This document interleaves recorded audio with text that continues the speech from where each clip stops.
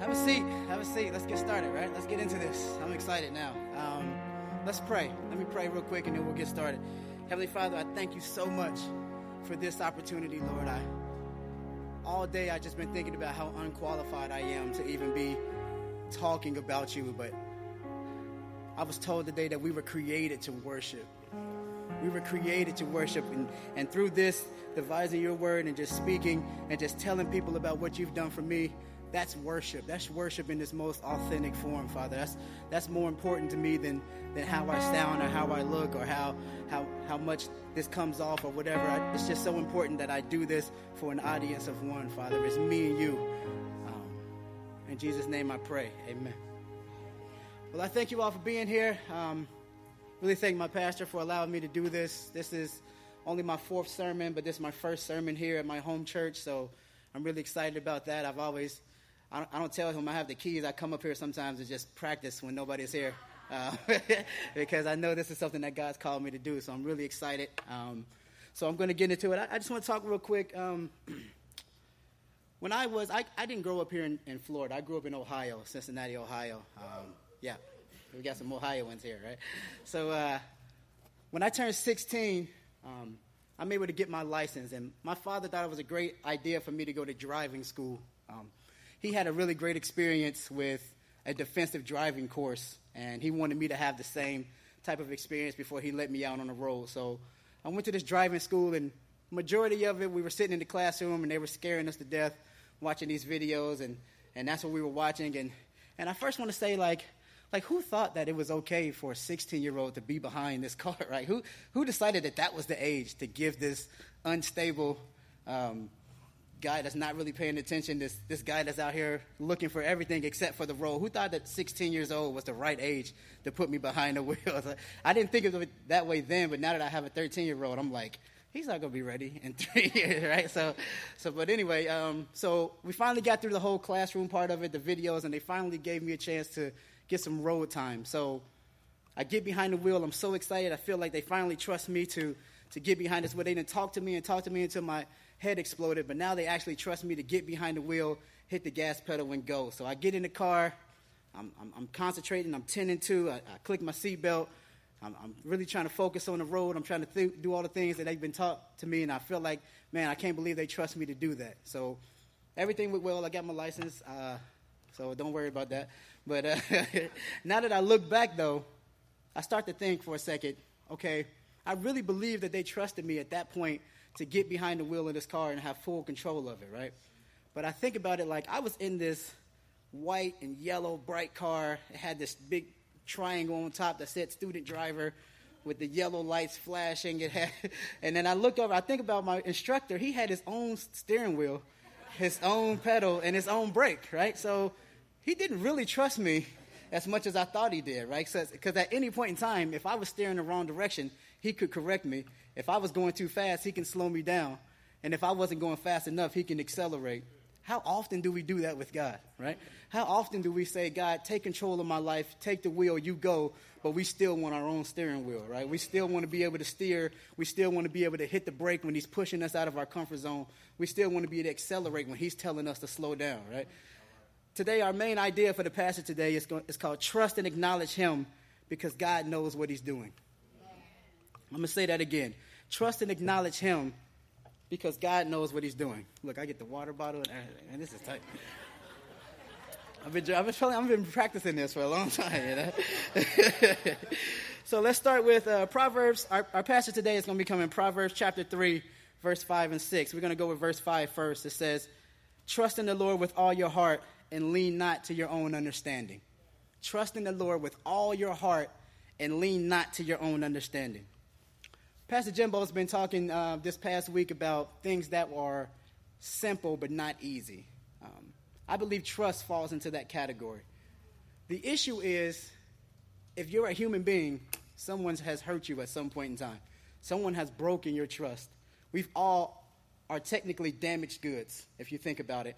The problem is we attribute those traits, that hurt, that pain, to a holy God. And we don't fully submit because we feel like when we open up, we get hurt. When we let somebody get full control and get all the way in, we can get hurt that way. And we attribute that to God, so we don't fully let God in. And that seems to be a problem. We say all the time, God, I trust you. I fully submit to you. We say that with our mouths. The problem is we don't act like that. Communication is 85% nonverbal. There is things that you say with your mouth, but your body language, your facial expressions, gestures, eye contact, posture, all of that says what you're really saying, right? All of that communicates what you're really trying to say. Just for an example, I have a young man in my home right now. He's 8 years old. He's awesome. His first day of school was the other day. I picked him up from school. First question, how was your day? It was great. It was good. It was fine. I said, yeah? He said, yeah. You could tell that he wanted to say more. He was like trying to figure out how to say it. And I said, well, what made it good? What you learned today? He said, I got an A. I said, you got an A already? They give out A's on the first day. And what he's talking about is behavior, their conduct-wise, based on their behavior. Everyone starts out with an A. If you mess up, it goes to a B, a C, or a D. So he got an A the first day. We rejoiced in that. It was awesome, right? And if you know this kid, you know that's a big deal, right? This kid got an A the first day, right? So that was great. So the second day, right, I got in the car. I was expecting the same response. I said, how was your day? He said, it was fine. I said, it was fine. Yeah. I was like, so what happened? What happened? No, it was fine. It was fine. So he was saying the same thing, right? It was fine, but he was communicating something very different. So I had to dig a little bit deeper. What happened? I got a C. I said, you got a C? I said, well, that's passing. Let's rejoice, right? So we celebrated that as well. So, because if you know this kid, a C is a big deal, right? So like I'm saying, we communicate. We say, God, I trust you with all my heart. I want you to have full control of my life. But then as soon as our bank account don't look right, what do? Right. As soon as the relationship breaks up, as soon as things get scary and we get uncomfortable, all of that trust goes right out the window. Then we start communicating something very different. We get depressed. Our body language changes. We don't want to talk. We want to isolate. That shows that we don't fully trust like we say we do. Let me give you an example. I can say right now that everyone in here, you trust your chair more than you trust God. You trust the seat you're sitting in right now. There's some people where legs are crossed. People are very relaxed in their chair because no one in here expects their chair to not support them, right? You didn't even think about it when you sat down. You fully expect that chair to support your own weight, to keep you up, and you have no issues, right? We don't even trust God like that, right? You trust your seat you're sitting in right now more than you trust the God of the universe. I can't explain that enough, that we're talking about the creator of everything created, right? We're talking about the fact that he took dirt, right? That's who we are. He took dirt and formed this shape and breathed into it, and we act like God owes us something. God's not obligated to us, right? God, we were created to worship him, but we act like, God, if you don't come through, or we start giving God demands like, if you help me out this one time, I promise I'll do this, right? That's not how it works, right? This is the God of the universe, right? He's never, ever let us down, not once. Never, ever he can't let us down, right? We're talking about a perfect God. He cannot fail us, but as soon as that bank account goes negative, we get so scared. We get so anxious. We get so nervous. We get so upset. We get so depressed because we don't truly believe that God's got our back. I like the way David put it. Let's turn to Psalms 22, verse 4 and 5. I got my Bible marked. See? Psalms 22, 4 and 5. He says, "And you, our fathers, trusted. They trusted, and you delivered them. To you they cried and were rescued. In you they trusted and were not put to shame." David was saying, going back a generation. I remember when my start to fail, when my trust starts to fail, I can think back generationally and say, you was there for my father. You was there for my grandfather. So why wouldn't you be there for me? Why do all of a sudden I feel now that you don't have my back when you've always had our back since day one? I guarantee, I can say right now with the utmost confidence that every single person that's been here is sitting here right now, God has brought you through. And I can say that because you're sitting here right now. Right? The fact that I can see you and you're here means that when those situations got where you didn't know if you were going to make it, if you didn't know how you were going to make it, God brought you through that because you're here right now, which is something to rejoice about because that means God's not finished with you yet, right? Because like I said earlier, he doesn't owe you anything, right? None of us in here did anything yesterday to deserve today. Think about that, right? There's nothing you can do to deserve another day, to deserve another minute. Every single breath you take is a gift from a mighty and holy God. New mercies every single day, right? God revealed something to me that shook me to my core. I knew that God was calling me for something. I knew that he was pulling on me.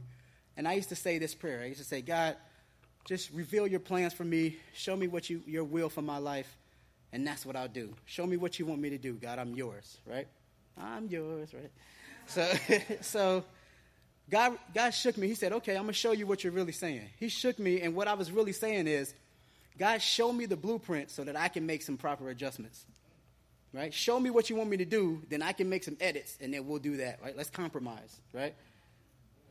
That's horrible, right? He revealed to me right then when I thought I was being at my most holiest how wretched I am, right? He showed me how much of a bum I am and how much I expect God to come through for me, right? How much I expect God like he owes me something. He doesn't owe us anything, which is crazy. And what that is leaning to our own understanding. The second part of Proverbs 3, verse 5. Trust in the Lord with all your heart and lean not to your own understanding. That's what I was doing. As I was saying that prayer, I was saying, okay, God, I know you're a holy God. I know you have a great plan for me. But if you want me to do this, what am I trying to do? I'm trying to grab my steering wheel, right? Let me steer it a little bit this way so that I can do it the way I think it should be done. No one would argue the fact that God is in control, but we would never intentionally posture ourselves to be 100% dependent on the supernatural. Let's say that again. No one would argue the fact that God is in control, but we will never intentionally posture ourselves to be 100% dependent on the supernatural. We'll never put ourselves in a situation where we can't do anything about it. But how often do we find ourselves there, right? We find ourselves on our knees some days when the bank account's at zero, when the baby's crying, when your wife's getting on your nerves, not my wife, but it's somebody else's wife. when everything looks lost, when our job is going to end, when crazy things, the cars broke down, the kids are getting seized, everything's happening, right? And we get on our knees and we say, I can't fix this. God, I can't do anything about this. There's nothing I can physically, I can't work harder. I can't pray harder. I can't do it. There's nothing I can do to fix this situation. And that's where we're 100% dependent on the supernatural to come through, to do something for us, right? That's where we should be all the time. That would be a great place to be, but we'll never intentionally put ourselves in that position. My friend Kyle says it like this all the time, and it blows me away. He said this probably the second time we ever rode together, and he was praying. And I thought it was really weird. And he said this, and it really moved me. He said, God, continue to break my legs so I stop trying to walk on my own. That's crazy, right? Think about that. Like, continue to break me every time I try to do it on my own. If we can wake up and set and change our default settings from us to that type of posture, I think that there's nothing we can't do at that point. There's nothing that we can't do at that point. God, break my legs every time I try to walk on my own. That's crazy. But it sounds like a daunting task, right, to get to that point. But if you knew who it was that you were leaning on, if you really understood who it was that you were leaning on, you would have all the confidence in the world. You would walk out of that door and be ready for whatever the devil threw at you. If you actually woke up and knew who it was that you were going to lean on today. God, this is your day. God, this is your life. God, I'm yours today. Use me today.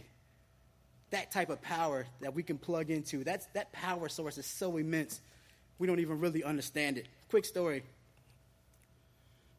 Me and my wife grew up. She grew up across the river in Kentucky. I grew up in Ohio. I actually grew up in the suburbs, and she grew up in the hood. I know you wouldn't think that, right? You would probably flip that the other way, but she actually grew up in the hood. I grew up in the suburbs, right? So I would travel to her house, and she had a brother. Loved the guy to death. He got into some gang activity, right? Him and his little friends. It's funny because he was a Crip, which means he wore all blue, but he was like pale white, freckles, and red hair. And I don't know how that works with the gang rules or anything, but apparently they were Crips, right? So I show up, and I get to the door, and I walk in, and him and his little friends, they light up. They're like, hey, what's up? We about to go to McDonald's. You want to go? I'm never going to turn down McDonald's. Let me tell you this. I'm never going to turn down McDonald's. All right? I don't care what the situation is, right? So I jump in the car. We ride to McDonald's. I'm eating my Big Mac and fries, right? On the way back, they're like, let's stop over here right quick. I said, all right, whatever. I got my Big Mac and fries. I'm good. So we pull up. There's another group of guys standing out. Of course, they're wearing all red, right? So they jump out the car. Yeah. Y'all was talking all that stuff. Y'all got us the other day when y'all jumped us. Y'all got us. We ready for you now. Get them, Stan. I said, what? Like, what just happened, right? Like, what you mean? Get them, Stan, right? They were so confident that we were going to go and just wreck these guys because they thought that I was some guy from Cincinnati that was a fighter. And little did they know, I was thinking about, like, this McDonald's and what I was going to wear to school tomorrow, right? Like, I wasn't that guy, but they just didn't know that, right? Because that's the persona I kind of projected, because I'm coming down there to the hood. I had to put on my, I put it on, right? So when I show up, they thought I was that guy. But they got in that car, and we drove to these guys' territory. We went into think about this. We got in our car, and we drove headfirst into the enemy's territory, ready for battle because they was that confident because of who they had with them, right? Even if it was misguided. What if we woke up like that? What if we started our day knowing who it was we had with us, confident to go right into the world, which is the devil's territory, right? Right into this world and be ready for whatever he has for us because we know who we have with us. We have the confidence to know that God's got our back and he's never let us down.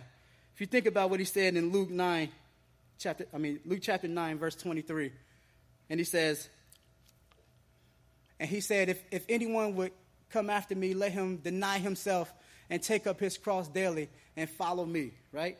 Deny himself, take up that cross and follow me. That's the posture we should take every single day. When we walk out of that door, we say, you know what? I'm changing my default setting. It's not about me. It's about you. I'm going to take up my cross, whatever you have for me, and I'm going to follow you into wherever you lead me, into whatever situation. Somebody said it like this: God, whatever you want, wherever you want it, and whenever you want it, that's what I want. Think about that position, right? Think about who we have. Think about who we're talking about. Somebody who never failed us, who can't fail us. That's who we're relying on. So every morning when we wake up and we change our default settings, what we're doing, we're acknowledging God, right? And we go to Proverbs verse 3, chapter 6. It says, in all your ways acknowledge him, and he shall make straight your path. Let's talk about that. In all your ways acknowledge him. That means everything that we do, everything that we say, everything we live, everything we experience, all your ways acknowledge the fact that every breath is a gift, that we've done nothing to earn our next breath.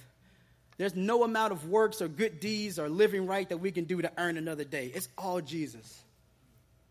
I can't say that enough. It's nothing we can do to earn anything. It's all Jesus. It's a gift that he freely gives to us, right? The God of the universe died for you, right? That's crazy, right? Like, why? Why me? Like, I haven't done anything. Matter of fact, I've done several things today that could probably cancel me out, right? Like I'm a sinner. I'm a wretched. I'm a horrible person, right? No matter how holy I try to be, Jesus Christ died. He got on the cross and died for you and me. That's so crazy to me. Go to Lamentations. How many people been in Lamentations lately? Yeah. That's impressive, right? Lamentations, verse 3. Chapter 3, verse 22.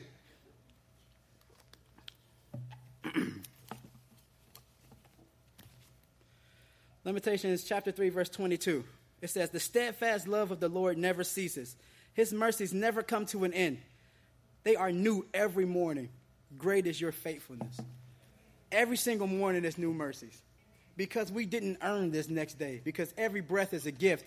That means that every single day, as soon as you wake up and you take your first breath, those are new mercies. That's unmerited favor, right? That's like every day a stranger walking up to you and handing you $1,000, right? You didn't do anything to earn it. Matter of fact, you're probably going to waste it, right? How often do we do that with the new mercies every day? How often do we waste that day thinking about ourselves and focusing on our own problems and never give a thought to what Jesus wanted for us that day, right? But every single day, he's still waking us up. And I can say that about you because you're still here, right? Because you woke up today. That means he's not done with you. That means that those are new mercies. That's something to rejoice about. As soon as you wake up, if the first thing you do when you wake up is check your phone, you got it backwards, right? You got it. Something's wrong there, right? If we don't even acknowledge the fact that God gave us this first breath, that we were able to open our eyes and see, that we wasn't in Louisiana under 10 feet of water when we woke up in the morning, right? That there's not somebody shooting at us or we're not experiencing the persecution that's going on around. Like right now it's legal for me to read this Bible in public. It's not like that everywhere, right? There's places in the world right now that doing this could get us all killed. That accepting Jesus Christ is a death sentence, right? So waking up and not even acknowledging that, there's something terribly wrong with that, right? But guess what? Jesus still died for you, right? If Jesus is omnipresent, which means he's everywhere at the same time, right? Past, present, and future. He's everywhere. He's always there. He's always going to be there. That means that he is simultaneously with us today when we sinned and at the crucifixion. And he still decided to go through with it. He knew that we were going to not acknowledge him. He knew that we were going to ignore it. He knew that we were going to try to steal some of that glory. I do it every single day. Sometimes when I'm talking to somebody at work, I'll give them a Bible verse because I want them to see how holy I am. Not because I want them to get the truth from it, right? How bad is that, right? I told you I'm a horrible person. Like I can't deny that, right? But new mercies every single day. Jesus still died for me. He decided to give his life for mine. For what? For what? That's the question when I wake up in the morning. God, what do you want from me today? Right? You sacrificed everything. What do you want from me today? Why do we need to acknowledge God? All right? Let's talk about that for 2 seconds. Why do we need to acknowledge God? I'll tell you why. I'm glad you asked. Hebrews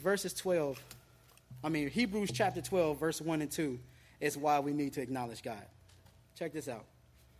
Therefore, since we are surrounded by so great a cloud of witnesses, let us also lay aside every weight and sin which clings so closely, and let us run with endurance the race that is set before us, looking to Jesus, the founder and perfecter of our faith, who for the joy that was set before him endured the cross, despising the shame, and is seated at the right hand of the throne. That's why we acknowledge God, right? The author and perfecter, he's telling us to go. I got your back. Do you know who I am? Right? I'm seated at the right hand of the throne.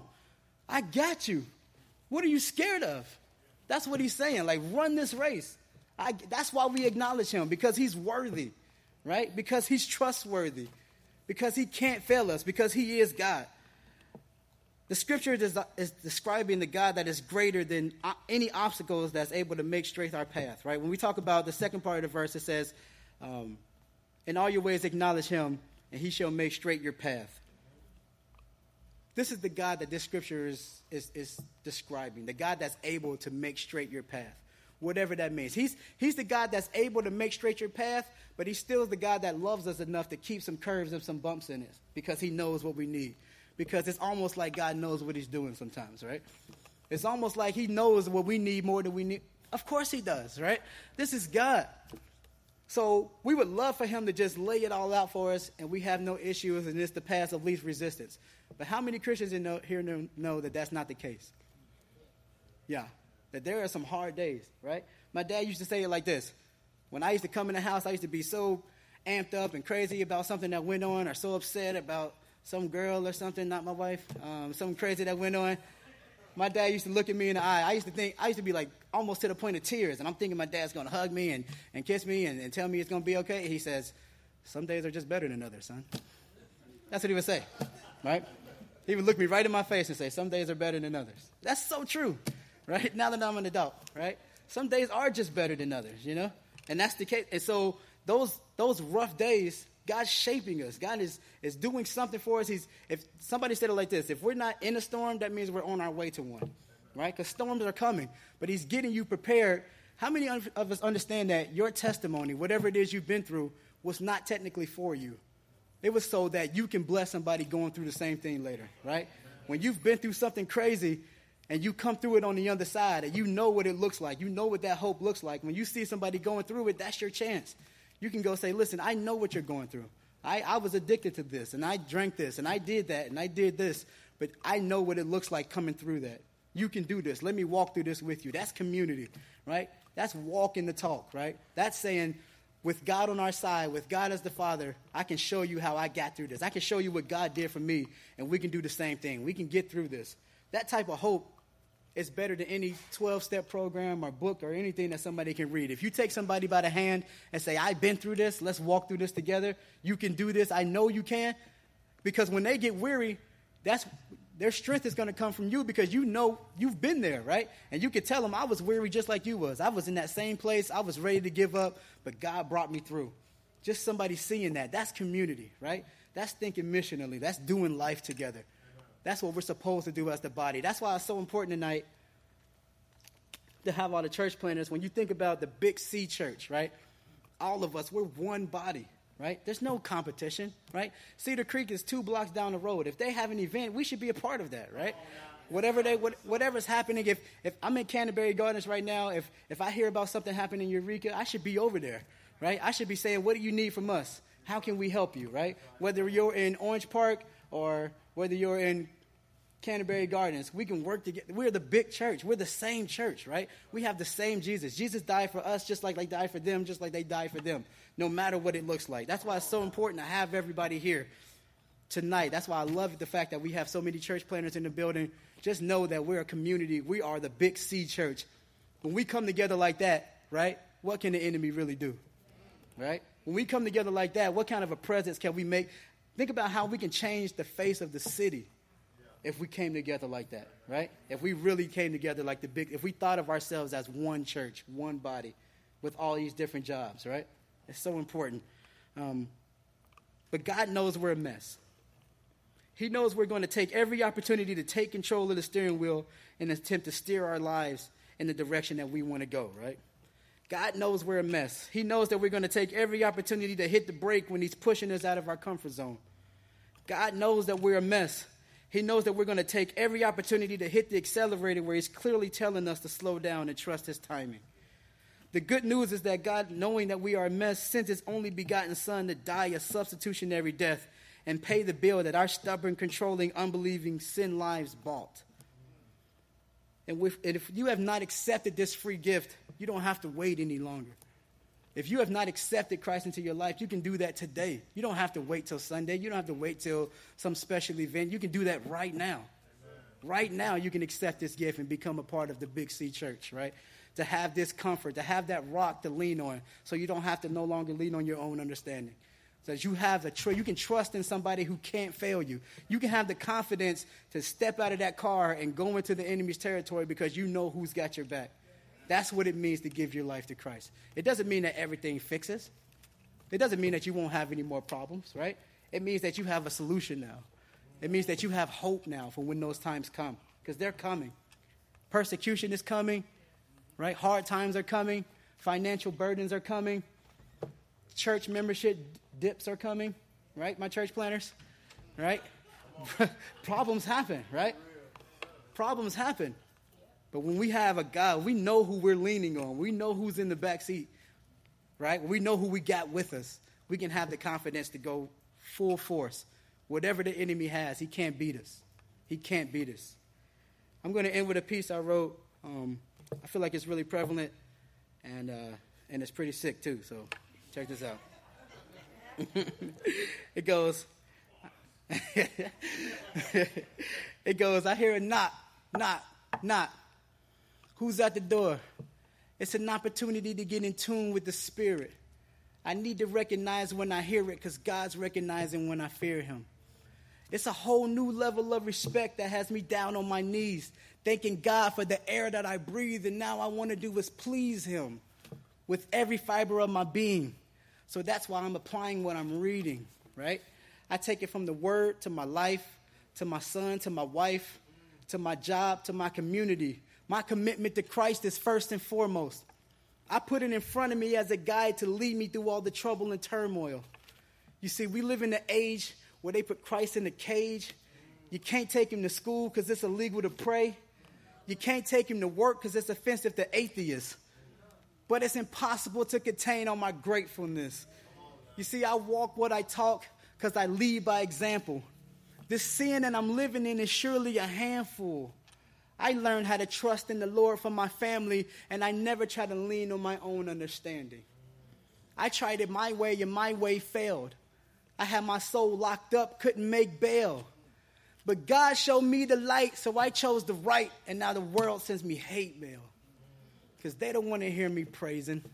They don't want to hear me talk about the days when Jesus comes back for all the made men and leave the rest bound up in enslavement. So while you standing there acting like you don't know, and others giving lip service in the front rows, not you guys. You better settle down deep in the word so you don't keep going in circles like a jump rope. Let's pray.